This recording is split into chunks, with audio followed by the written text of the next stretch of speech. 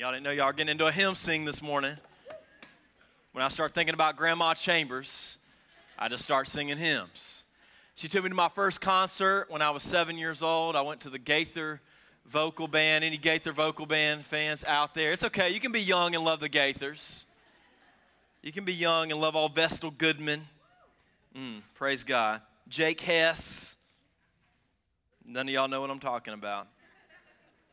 Hopefully you know about the book of Acts. If not, we've been studying it together for the better part of the summer. And we're coming to a transition point where we're going to pause our study on the book of Acts and go into a different teaching series for the fall as we get ready to roll. So we've looked at really two big stints of about 4.5 months. We've gone through what will be the first 12 chapters of this book. Acts 1 to Acts 6 give us really the early church history, the inauguration of the church, the coming of the Holy Spirit, the day of Pentecost as the disciples began to preach the gospel to a crowd of people in the language of the native tongue of the people that were in the crowd. And 2,500 people come to faith in that day. They gather together for around 3 years in Jerusalem, fellowshipping, breaking bread, dividing burdens, multiplying joys. God was at work. It was a beautiful thing, and God was adding to their number daily. That's the wording we see in Acts 3 and 4 and 5. And up to Acts 6, they would get arrested. They would be persecuted. They'd go through tribulation, and God would just show up in a palpable way and deliver them. They'd be arrested one night. They would wake up to go check the cell the next day, and they were in the courts preaching and not in the cell. And they didn't know what to do with these people, so they just threatened them. Just stop preaching, stop talking about Jesus, stop bringing his name up. But everywhere they went, they talked about Jesus, and the only places they went were Jerusalem. Then in Acts 7, a guy named Stephen, who was one of the deacons that was pulled out of the crowd to meet the early needs of the growing church, stands up and preaches, just like Peter and the other disciples had done, to religious leaders, just like Peter and the other disciples had done. But instead of threatening him or imprisoning him, they pick up stones and they kill him. And the church is scattered and it begins to be ravaged. It meets a wall in its growth. People are scattered to Judea and Samaria. They probably thought, God has lost control. What is going on? Where is God? He was the God that showed up, but now he seems the God that's not anywhere to be seen at all in our lives. As they were scattered, though, they kept doing one thing: preaching the gospel everywhere they went. They just made sure that even in the midst of being on the run, they would preach the gospel on the run. One of my favorite stories came out from the BBC several years ago. In a Middle Eastern country, the church was being ravaged by ISIS, and as they were rolling through village to village and they were marking Nazarene on the doors of the believers or the non-Muslim people in the area, the underground church had to become a on-the-road church, and they were scattering and running, and BBC reporters caught up with some of them, and they asked, in particularly the missionaries who were not from the ethnic background of that Middle Eastern country, why they were still there and what they were doing. Why didn't you get out through your embassy? And they said, our job is to train and teach the people of this country to be followers of Jesus that make disciples of people in this country. So we are journeying with people from this country who have now become refugees so that they can be trained to become disciples that go back to that country to teach the gospel and make disciples. And the reporter, almost gobsmacked at the statement, said, well, what will you do if they kill you for this? And they said, then our blood will speak to the blood of a Savior that was poured out for them. But nonetheless, we will teach the gospel and we will train disciples to reach the non-believing world until the day we die. That is a commitment that for many of us, we have never thought about. We talk about allegiance to Jesus in the church, but for many of us, we've never had the kind of tribulation and trial that we've been given the grace to endure by the Spirit of God that has caused what really is being believed and practiced in our life to surface. You see, suffering brings the real belief to the surface. Many of you claim that you love God. Many of you claim that you trust God, but your circumstances often reveal that there is a shallow trust and a shallow love that actually exists. It's not reached to the level of the great prophetess's real love. It's just a kind of sort of love, and that's where you're at. What I long for in our church, that was a cheesy dad joke that did not go as well as I'd hoped it would go. What I long for in our church, what I'm hoping will happen as a result of us studying the book of Acts in the early church growth is that you would root in a love and in a grit that will go out and stir up in the name of Jesus trouble, not because you're looking for it, but because the gospel, when it illuminates the darkness, always comes into confrontation with the dark. And that's been my ambition, that you would treasure Jesus deeply, that you would take the fact that you have been given a short amount of time to be a Great Commission fulfiller personally, and that you would not simply put the duty of making disciples on the shoulders of a few off to the side who are supposed to be the pastors, but that you would understand that your primary purpose as an ambassador of God's kingdom, as an embassy in your house and in your community for the kingdom of God, would be a person that would take this commission seriously enough to go out and live it out. That is my hope, that your life would be disrupted, that your life would be turned upside down with the kingdom values of God. So as we conclude the chapter, conclude this section that we're studying, what's going to happen is a major shift. So let me give you the historical stuff. There's a lot of history here to tie a bow on this. And for some of you that like the History Channel when they still did history, you remember that? Before American Pickers, I'm talking like everything was like Caligula in the Roman Empire tonight at 7. That was like remember when MTV played music too? It's kind of like that. That's what I'm after. But for those of you that like history, this will be great. For those of you that don't, we're glad you're here anyway. But I'm still going to teach you history because I started out as a history minor, and it's in my bones. It was the only subject I was really naturally good at, and so I'm sticking to my strengths here. By Acts chapter 12, what's going to happen is there's going to be a major transition where we're going to get one last look into the ongoings of the church in Jerusalem. And the capital of the Christian movement is going to shift from that place moving forward to Antioch. Now, let me explain why I'm saying it that way. In Acts chapter 11, we're told that the first place that the people were called Christian, who were of this new group, was Antioch. And that's the first place where you started to see a multicultural gathering of believers that came together for the work of the Lord. Now, what's interesting about it is Jerusalem's going to go through suffering and persecution, and they're going to struggle. And they're going to need an offering to even get by as they're in the midst of a famine. And in the middle of all of that, the place where that offering comes from is Antioch. On top of that, every missionary journey in Acts 13, 14, 15, 16 and on, it's going to launch out of Antioch. So what's going to happen is you're going to see a shift in where the kind of the heartbeat of the early Christian church is moving from, and it's going to go from Jerusalem to a little bit north up here in Antioch, where God was beginning to work in a multicultural church and sending them out to the nations. So Peter and Paul's missionary journeys, guess where they launched from? Antioch. And that's what you're going to see happen over the chapters to come when we get back to this great book. In the meantime, just to make sure you got the story in your head, by Acts chapter 8, where we started, the church gets scattered. A guy named Philip takes the gospel into Samaria, who was not a group of people that were like in real good cahoots with the Jewish people in Jerusalem.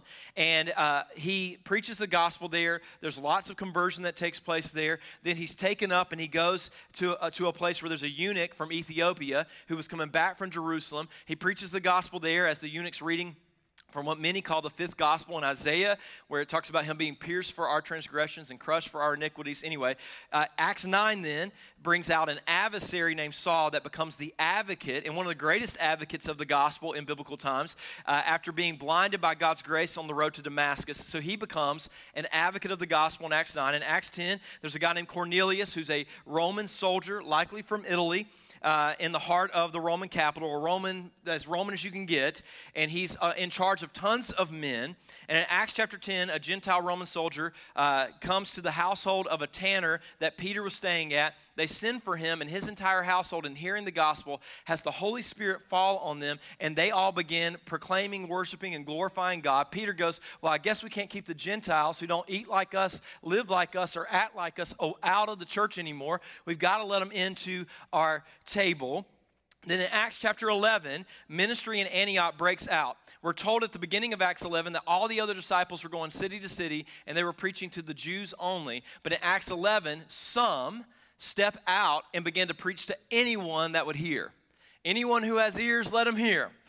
And as they begin to proclaim the gospel, Gentile conversion comes in. And what's uniquely noted in Acts 11 is those that stepped out and began to preach the gospel to people that no one else would preach the gospel to, it says the Lord was with them. It's not to denote that he's not with his church in general, but there's a big difference between being a church that's submitted to the work of the Holy Spirit and being a church that's just simply come to kind of weekly memorialize the Christian faith. Museums, moves of God. And I've been a part of and been involved with both. Some churches are museums. They're curating the faith.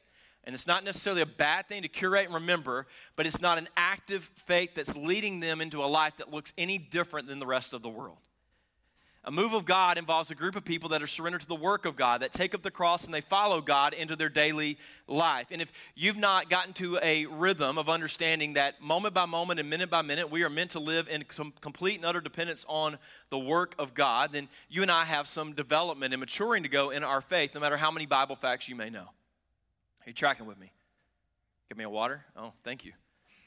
Gracias. So, Acts 11 hits. The church in Antioch is this multicultural gathering of believers, and it's in that place that they are first called Christian. From this point forward, most of the Christian emphasis and focus is going to come out of Antioch as it goes around the world. But if you've watched SpongeBob SquarePants, it's like, meanwhile, we're going to get that. And that's what chapter 12 is. It's like, meanwhile, back in Jerusalem. And it's one last look to remind us that while God's work is moving and going out, that God still cares about Jerusalem, that God still loves the church in Jerusalem. And this is what we get in chapter 12. It's the meanwhile and the look back. Look at it with me. Acts chapter 12, verse 1. About that time, King Herod Agrippa began to persecute some believers in the church in Jerusalem. He had the apostle James, John's brother, killed with a sword. When Herod saw how much this pleased the Jewish people, he also arrested Peter. This took place during the Passover celebration. Then he imprisoned him, placing him under guard of 4 squads of 4 soldiers each. Herod intended to bring Peter out for public trial after the Passover, but while Peter was in prison, the church prayed very earnestly for him. Okay, a few things in these first 5 verses. It opens up with the words about that time, which naturally makes you go, well, what time was it? What was happening? Well, Acts chapter 11 tells us that in verse 27, during the time some prophets traveled from Jerusalem to Antioch, one of them named Agabus stood up in one of the meetings. How many of you want, okay, there's some really good New Testament names, but I just got to point this out because my ADD is all over the place right now. There's Dorcas and there's Agabus. Anyone volunteering? Like, any of you ever thought, like, I want to name my kid a really godly name? What are you thinking? Well, our finalists are Agabus or Dorcas. Anyway, my point, Agabus. So Agabus, verse 28, stood up in one of the meetings. Not sure if some of you are expecting a child. Maybe you were looking for name suggestions. May I suggest Agabus? Stood up in one of the meetings and predicted by the Spirit that a great famine was coming upon the entire Roman world. This was fulfilled during the reign of Claudius. That's an important note.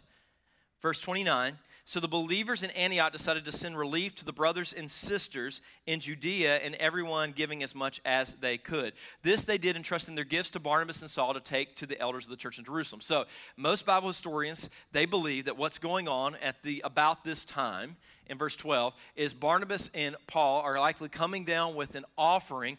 A time of famine has broken out over the land, and so the world's in a pandemic mode. And in the midst of the pandemic, people naturally are all kind to each other and sharing with each other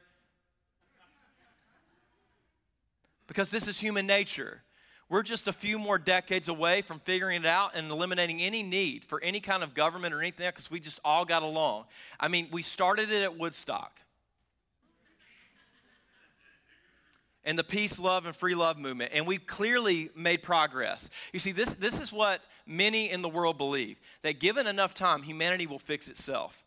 And all we are doing is digging a deeper hole.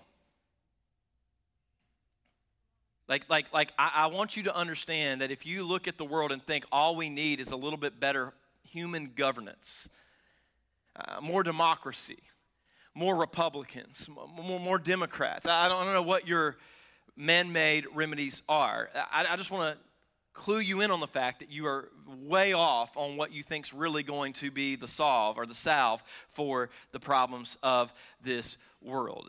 The church in Antioch is collecting an offering to go down to the church in Jerusalem, and naturally, during that time, people were on edge. People are hungry. People don't know where their next meal's going to come from.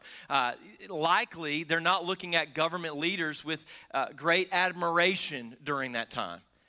You guys know this because we just went through a little global pandemic. Well, some of y'all, if you're from Woodruff, you don't know anything happened. But apparently, the rest of the world, back in 2020, shut down.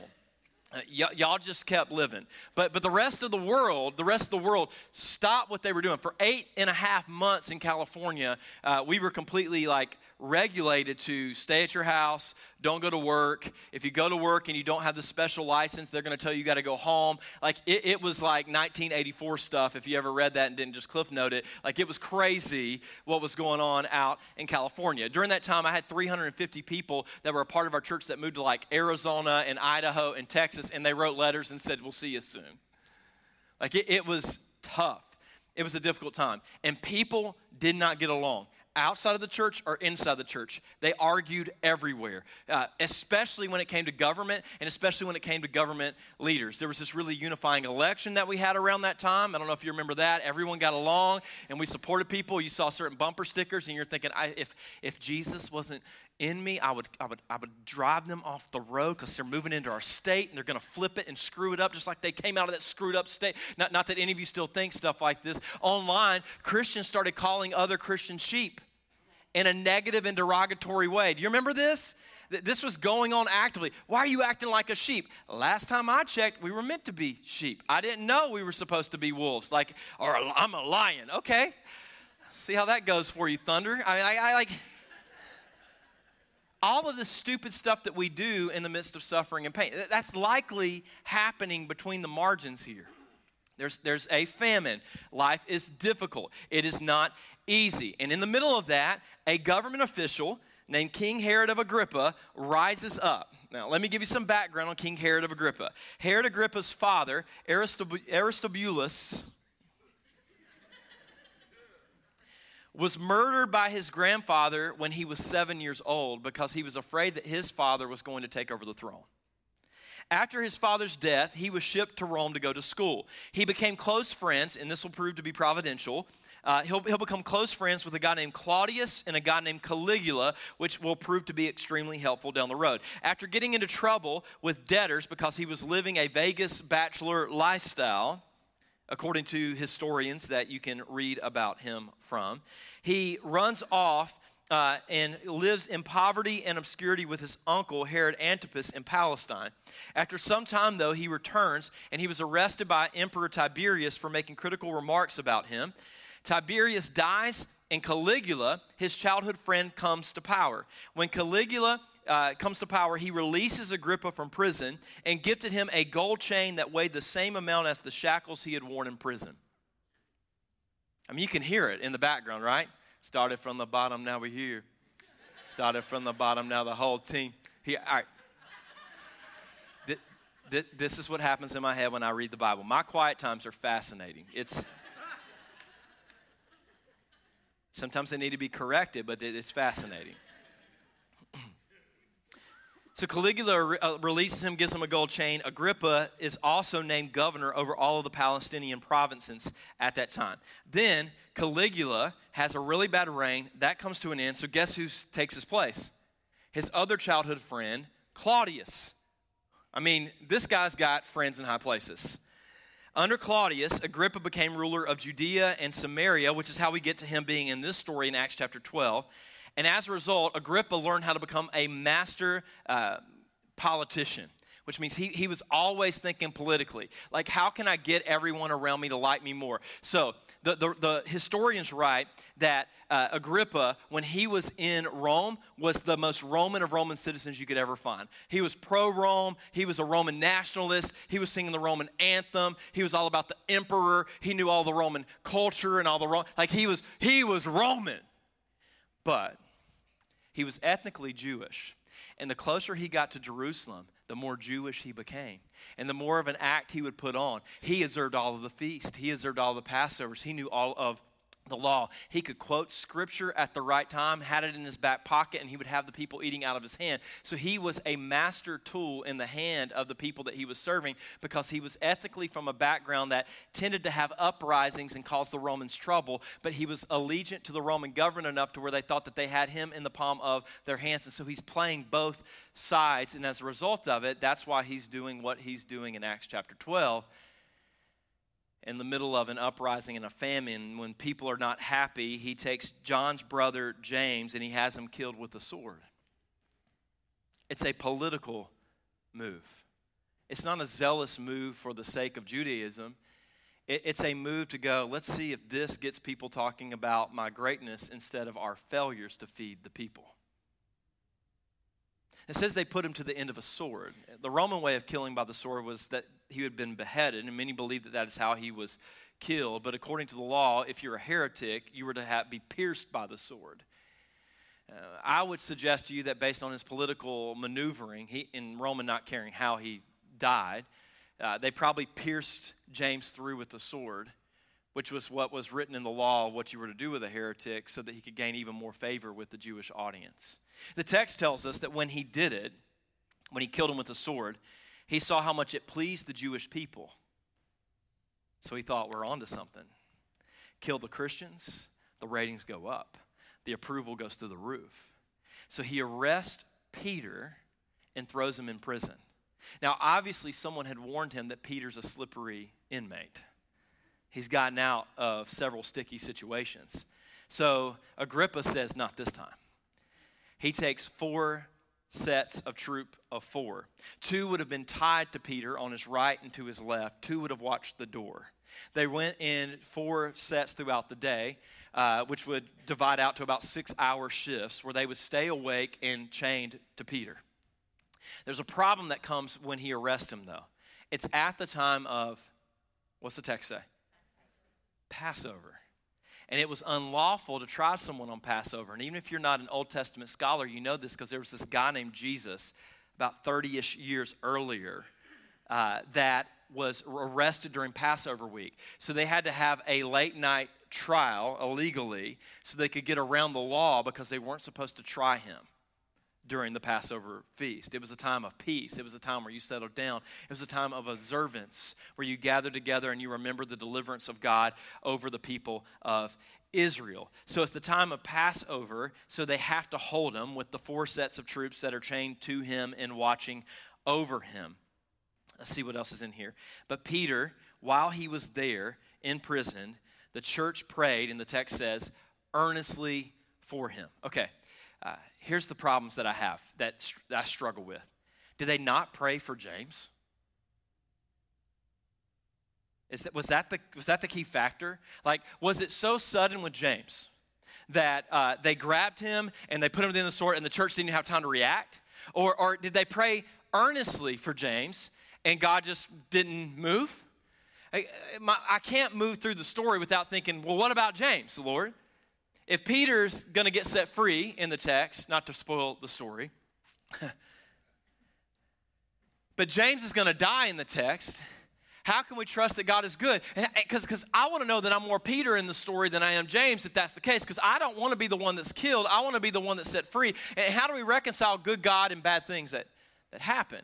You see, these are the stories that we often struggle through if we use our brain on, because we've all had moments where we prayed earnestly and it came out more like James than it came out like Peter. Here's what I'm learning about God.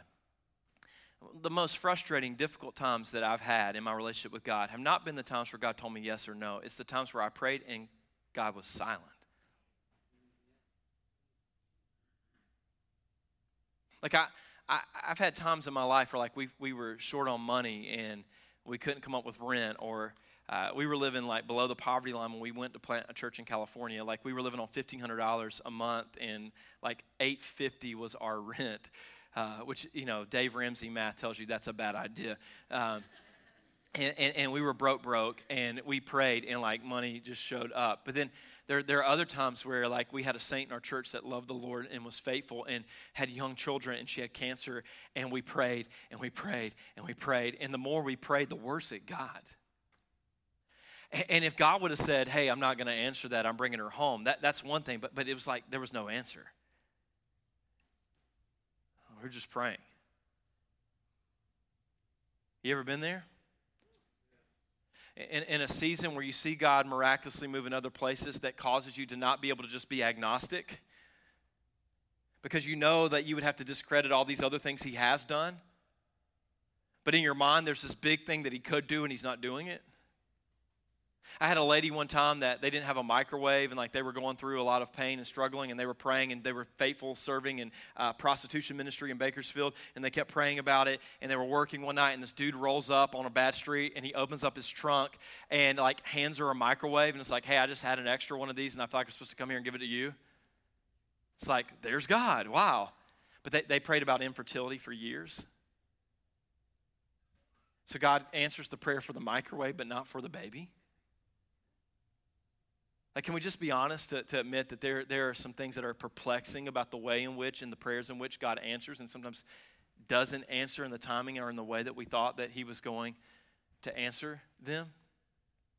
What it says in the text in verse 5 is that the church was praying earnestly. The word earnestly in the original language, which I don't always bring up, but if it's going to help you understand, I want to bring it up. It literally means they were praying in agony. So I've talked about this in this series. There's a lot of people that pray, and like it's kind of like an afterthought, like, Lord, thank you for the food and thank you for blessing us with it, amen. And then you just eat it with little to no thought of gratitude towards God. Or I'm going to pray for you about that, and then you kind of like pray once, maybe for 5 seconds, Lord, be with them, and then you move on. This is the kind of prayer where like your spirit is either going to worry or it's going to pray. You know what I'm talking about? Like Philippians says that we're to be anxious for nothing, but through prayer and supplication we're to make our request known to the Lord. So there is a form of anxiety that we can live in. Not all forms. Some of us, we need help, and I'm pro-medicine and pro-doctor and all those kinds of things. And my point is, some of us, though, we are anxious because we don't use what our body is telling us as an opportunity to pray, So then we write stories about what could happen as if we're some kind of cosmic insurance adjuster. And so we write out every terrible thing that can happen, convince ourselves that it's going to happen. Then we come to grips with the fact that it's definitely going to happen, which then it never actually happens in the details in the way that we were preparing for it to happen, i.e. Y2K, other moments in our life. Some of you still got green beans in your basement from that. My point is, you write out a narrative of disaster planning that is absent from an attitude and a conviction that's praying. And so you're filled and ridden with fear and worry because you didn't take the prescribe of the Bible, which is when you're filled with worry and uncertainty, bend your knee and come to a God who holds the future and owns everything, and pray and contend and pray and contend. And that's the kind of prayer that's going on. They don't know what the future's going to hold, but they're praying and they're contending, and they're not sleeping, and they can't rest because they're going to pray and contend until an outcome comes. That's what's going on in verse 5. Are you tracking with me? Then we hit verse 6. The night before Peter was to be placed on trial. It's the end of Passover. The next day is the end and the first day after Passover. Peter, you ready for this? This is the peculiar guy he is asleep. How many of you who know this bad dude named Agrippa done killed your brother James that you love by the sword in Passover week, which probably has a little PTSD tied to it because you went through the whole trauma of he's dead, psych, okay? Like probably messing with you a little bit. How many of you night before are going, 8:30, it's when I go to bed. Time for me to lay down between these two shoulders that are chained to me and take a nap. I'm probably wringing my hands out if I'm honest. I don't know that I've arrived to a place of dependency and trust in the sovereignty of God in my life to where I'm not writing out narratives and stories about what could or couldn't happen. I'm probably contending, God, where are you? What are you doing? Where are you at? Would you please intervene? Would you please open the cell? Remember that time that I got arrested with John and you got us out? Let's replay that. Let's run that back, God. But I'm not sleeping. Peter has come to a place of contentment with whatever's to come in his life that I don't yet understand. And maybe you've been there. In your suffering, in your pain, you are content with whatever the Lord would will and have for you. Verse 6, he's asleep, fastened with 2 chains between 2 soldiers. Others stood guard at the prison gate. Suddenly, there was a bright light in the cell, and an angel of the Lord stood before Peter, and he said, God loves you. I'm sorry, that's touched by an angel. The angel struck him on the side to awaken him and said, quick, get up, and the chains fell off his wrist. And then the angel told him, get dressed. Okay, consider the comedy of this. Essentially, Peter is not in like early non-REM sleep. He is deep in sleep. So much so that the angel has to hit him to get him up, 1, because the light doesn't wake him up. 2, when he wakes him up, he has to say, get dressed. Like, put your clothes on. So after he gets his clothes on, look at what it says. The angel told him, get dressed, put your sandals on, and he did. Now, put on your coat and follow me, the angel ordered. So Peter left the cell following the angel, but all the time he thought it was a vision. He didn't realize it was actually happening. They passed the first and second guard post and came to the iron gate leading to the city, and this opened for them all by itself. That's a big deal. I could go into the details of what they believed that gate looked like and how much it weighed. Let's just say it was a miracle. God moved. Okay. They passed the first, second guard post. They went by the gate by itself. So they passed through and started walking down the street. And then the angel suddenly left him. Okay. 0 hour at hand. Peter is going to likely die in the morning without divine intervention. The angel of the Lord appears, and 5 things happen. His presence filled the cell with light. The angel struck Peter's side. The angel instructed him to get up and get ready. His chains fall off. Peter was told to put on his clothes because it was time to go, and they walked out. Let me be very clear. What happens in chapter 12 is not an escape, it's a deliverance. And you need to know the difference between an escape and a deliverance. When God moves, he delivers. Whenever you move, you escape. Escapes are your cunning and your plan. You sit there with the shank in prison and you chip behind the poster and you make your plan on the right time, on the right shift change for you to get out of something. This was not an escape. That was connived by man. This was not a plan where the disciples on the outside hooked up a bull to the bars on the inside, smacked the bull on the behind, and it pulled the gate out and drug him down the road. This is not a movie. This is not something that we would come up with. This is a delivering move of God. You see, in an escape, you make the plan, but in a deliverance, God reveals his plan. In an escape, you look for the right time and determine when you will make a run, but in a deliverance, God determines the timing, and you can walk out of the thing that you would normally run from. In an escape, you sneak out to avoid your captors, but in a deliverance, you walk right by them, and you can even look them in the eye. See, there's a difference. Many of you have escaped by your own cunning and by your own ability. You conquered an addiction. You overcame something. God's given you gifts and power and grit. That's awesome. But when you're delivered from something, what you have is a story of how God intervened in spite of you. Where you were weak and had an inability to overcome something, God made a possibility possible that was not a possibility on your behalf. And this is something that I think needs to be spoken of. Because for many of you, you don't have a story of how you've escaped to get to today. You have a story of how God, when you were stuck with no hope and death was looming around the corner, had God step in and deliver you from the very thing that was seeking to destroy you. That's a story that should fill your mouth and fill your week and fill the ears of everyone that comes into contact with you. The world needs to know that God delivers. So God delivers captives from sin, addicted people from their addictions, so that they can tell the story of the delivering power of God. It wasn't your escape that got you through it. It was the deliverance of God that got you through it. Verse 12. The church, meanwhile, is doing what according to verse 5? Praying for Peter. Okay? Look at where we're at in verse 12. The angel leaves him. When he realized this, he went to the home of Mary, the mother of John Mark. Important historical note there. Mark, the gospel, was written as John Mark heard Peter go through the stories of Jesus. It's one of the earliest manuscripts we have of the stories of Christ. So obviously they're friends. John Mark's mama was a baller in some way because she has an entire church of people that are there praying for Peter. So it's probably a large house with big gates. Peter walks to that house realizing, hey, they're probably there if they know what's going on with me. They've gathered there, and they're waiting to see what's going to happen with me. So verse 13, he knocked at the door, and we're going to get another great Christian name here that could be considered for some of your children in the gate. A servant girl named Rhoda, which in our language means Rose, came to open it. When she recognized Peter's voice, she was overjoyed so overjoyed that instead of opening the door, she ran back inside and told everyone, Peter is standing at the door. Verse 15. You're out of your mind, they said.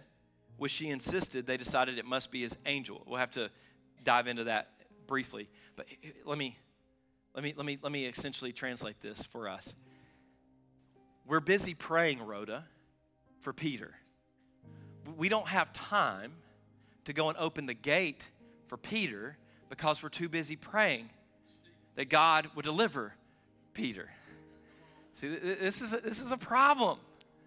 See, some of you would rather go through the practice of religious practices than actually expect that God would answer the prayers in the religious practice that you're keeping. See, a lot of us, we're praying for stuff that God's already got at the door, and we're just not opening the door. And the problem is we'd rather pray about it than go and open the door. Prayer is not an invitation to passivity. We pray and we move. It's not we pray and we just wait and we sit. And if God wants it to happen, he'll have it come through the door. No, sometimes he sends it to the door and it knocks. But it's your job to go and open the door. Somehow, okay, this church in Jerusalem that expected God to move all the way up to Acts 6 has seen enough moments of tragedy that they've begun to expect that sometimes suffering comes and God doesn't move and it doesn't go the way that we expect, to where they no longer expect that Peter's going to show up at the gate. Think about it. They've lost Stephen. That didn't go the way they had hoped. They're in a famine. They've probably been crying out and asking God to feed them. That's not going the way they hoped. Now James has died. It's not going the way they hoped. And because they've seen suffering, it's now brought them to a point of almost not expecting that God can do the miraculous. Chapter 12 stands in between this transition to remind us that no matter what you've seen, no matter how much suffering you endured, God is a God who is able to step in and do the miraculous anytime he wants. See, the problem for many of us in this room is that we've stopped believing that God will. Many of you would say God can, but you just determined that he won't before you've ever been read in or understood or fully realized what his will was in whatever story is being told. So you're in a season of life where God can, but for me, he won't. Who determined that for you? Who was the one that told you that he won't? When did you become the person that got to write the story and its ending over your life? See, this is the warning. That there are going to be times where you're going to pray and life's not going to go the way that you thought it would go. And the mystery is we're still called, in spite of that, to hope and to continue to petition and to continue to pray and to continue to present our desires before the Lord. And that's painful. Because sometimes God doesn't say yes, and sometimes God doesn't say no, and sometimes you go through long seasons where you get nothing. And in the midst of that stand these parallels, that we're in a broken world, that is painful, that is difficult, and God is good and is at work. I have a pastor friend, faithful brother, preached at one church for almost 30 years. Retired, he and his wife were going to go explore the world, and he found out he had terminal cancer within a week of retirement. Mega church that he pastored out in Bakersfield, the whole church just begins praying. And I never forget his words. He was never supposed to make it out of the hospital. He got extended his life. He stood up and he got to preach a final sermon that he wasn't going to get to preach. They got to transition in the church and he got to kind of do those last things. He's still in the battle right now.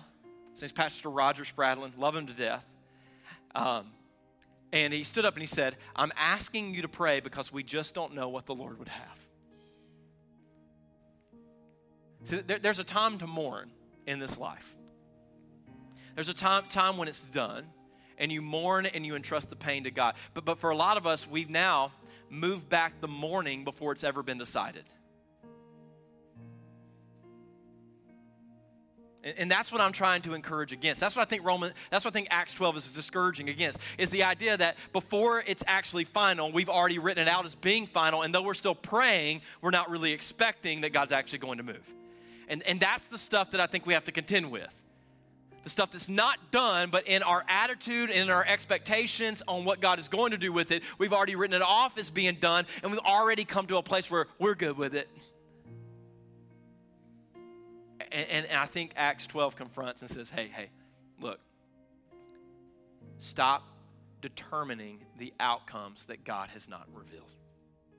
Stop thinking that because you've suffered, that God's plan is that in this next chapter you won't experience the miraculous because in the last one you didn't see it come in the way that you thought. So I just want to admonish, I just want to remind you that we serve a God who is sovereign over everything. There's not a bit of suffering that happens on earth that will not, in the end, give a peculiar glory and will not, in light of Him, fade away, not because it wasn't significant, not because it didn't hurt, but because when you see Him and what He has done, it will all then align and make sense so that as you love Him and as you serve Him, you'll see the pain and the tears wiped away. But in the meantime, we still stand in this tension of knowing that at times God still desires and will move miraculously, and we are to pray for and expect the miraculous in our lives. We're not to be praying agnostics or praying atheists that say things that we don't actually believe is possible with God, but we pray with expectation. We pray and labor in the endeavor of prayer until the outcome comes, and that is the journey and the joy of the believer, is that before earthly authorities get to have a final authority, we have an authority above them that gets the final say over everything, and we get to go to Him in whatever it is that's going on in our life. Are you too busy doing the religious acts of praying and other stuff that you aren't actually looking for a move of God, a miracle that's knocking at the door? You see, sometimes God brings justice immediately, and sometimes God brings justice in the end. But God is always just, and He's always good. So I just want to encourage you, if you do not, in this season, have an outcome, but in your mind, it's already written and it's bleak, can we pray for you today? Can we pray for you today?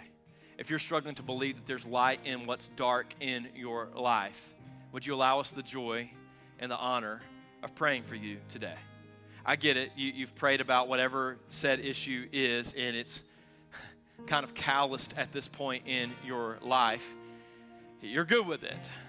You don't need to poke around with hope in it anymore. You just need to leave it on the side of, I'm sure God will say something about it someday. You're almost like the Shunammite woman that is confronted by Elijah, who's basically making one more cake so that her and her kid can eat it and die. I'm good with it. Meanwhile, the miracle shows up and the jar is filled with oil over and over again so that not only do you not die, but you thrive. But then the kid dies. Remember that? And a miracle has to take place again. This is my point. We are to be a people that are expectant on the miracles of God, that look for the miracles of God. And if you've lost your expectancy, can we pray for you today? Our prayer team's here. If you need prayer, you move as the Lord leads. In Jesus' name.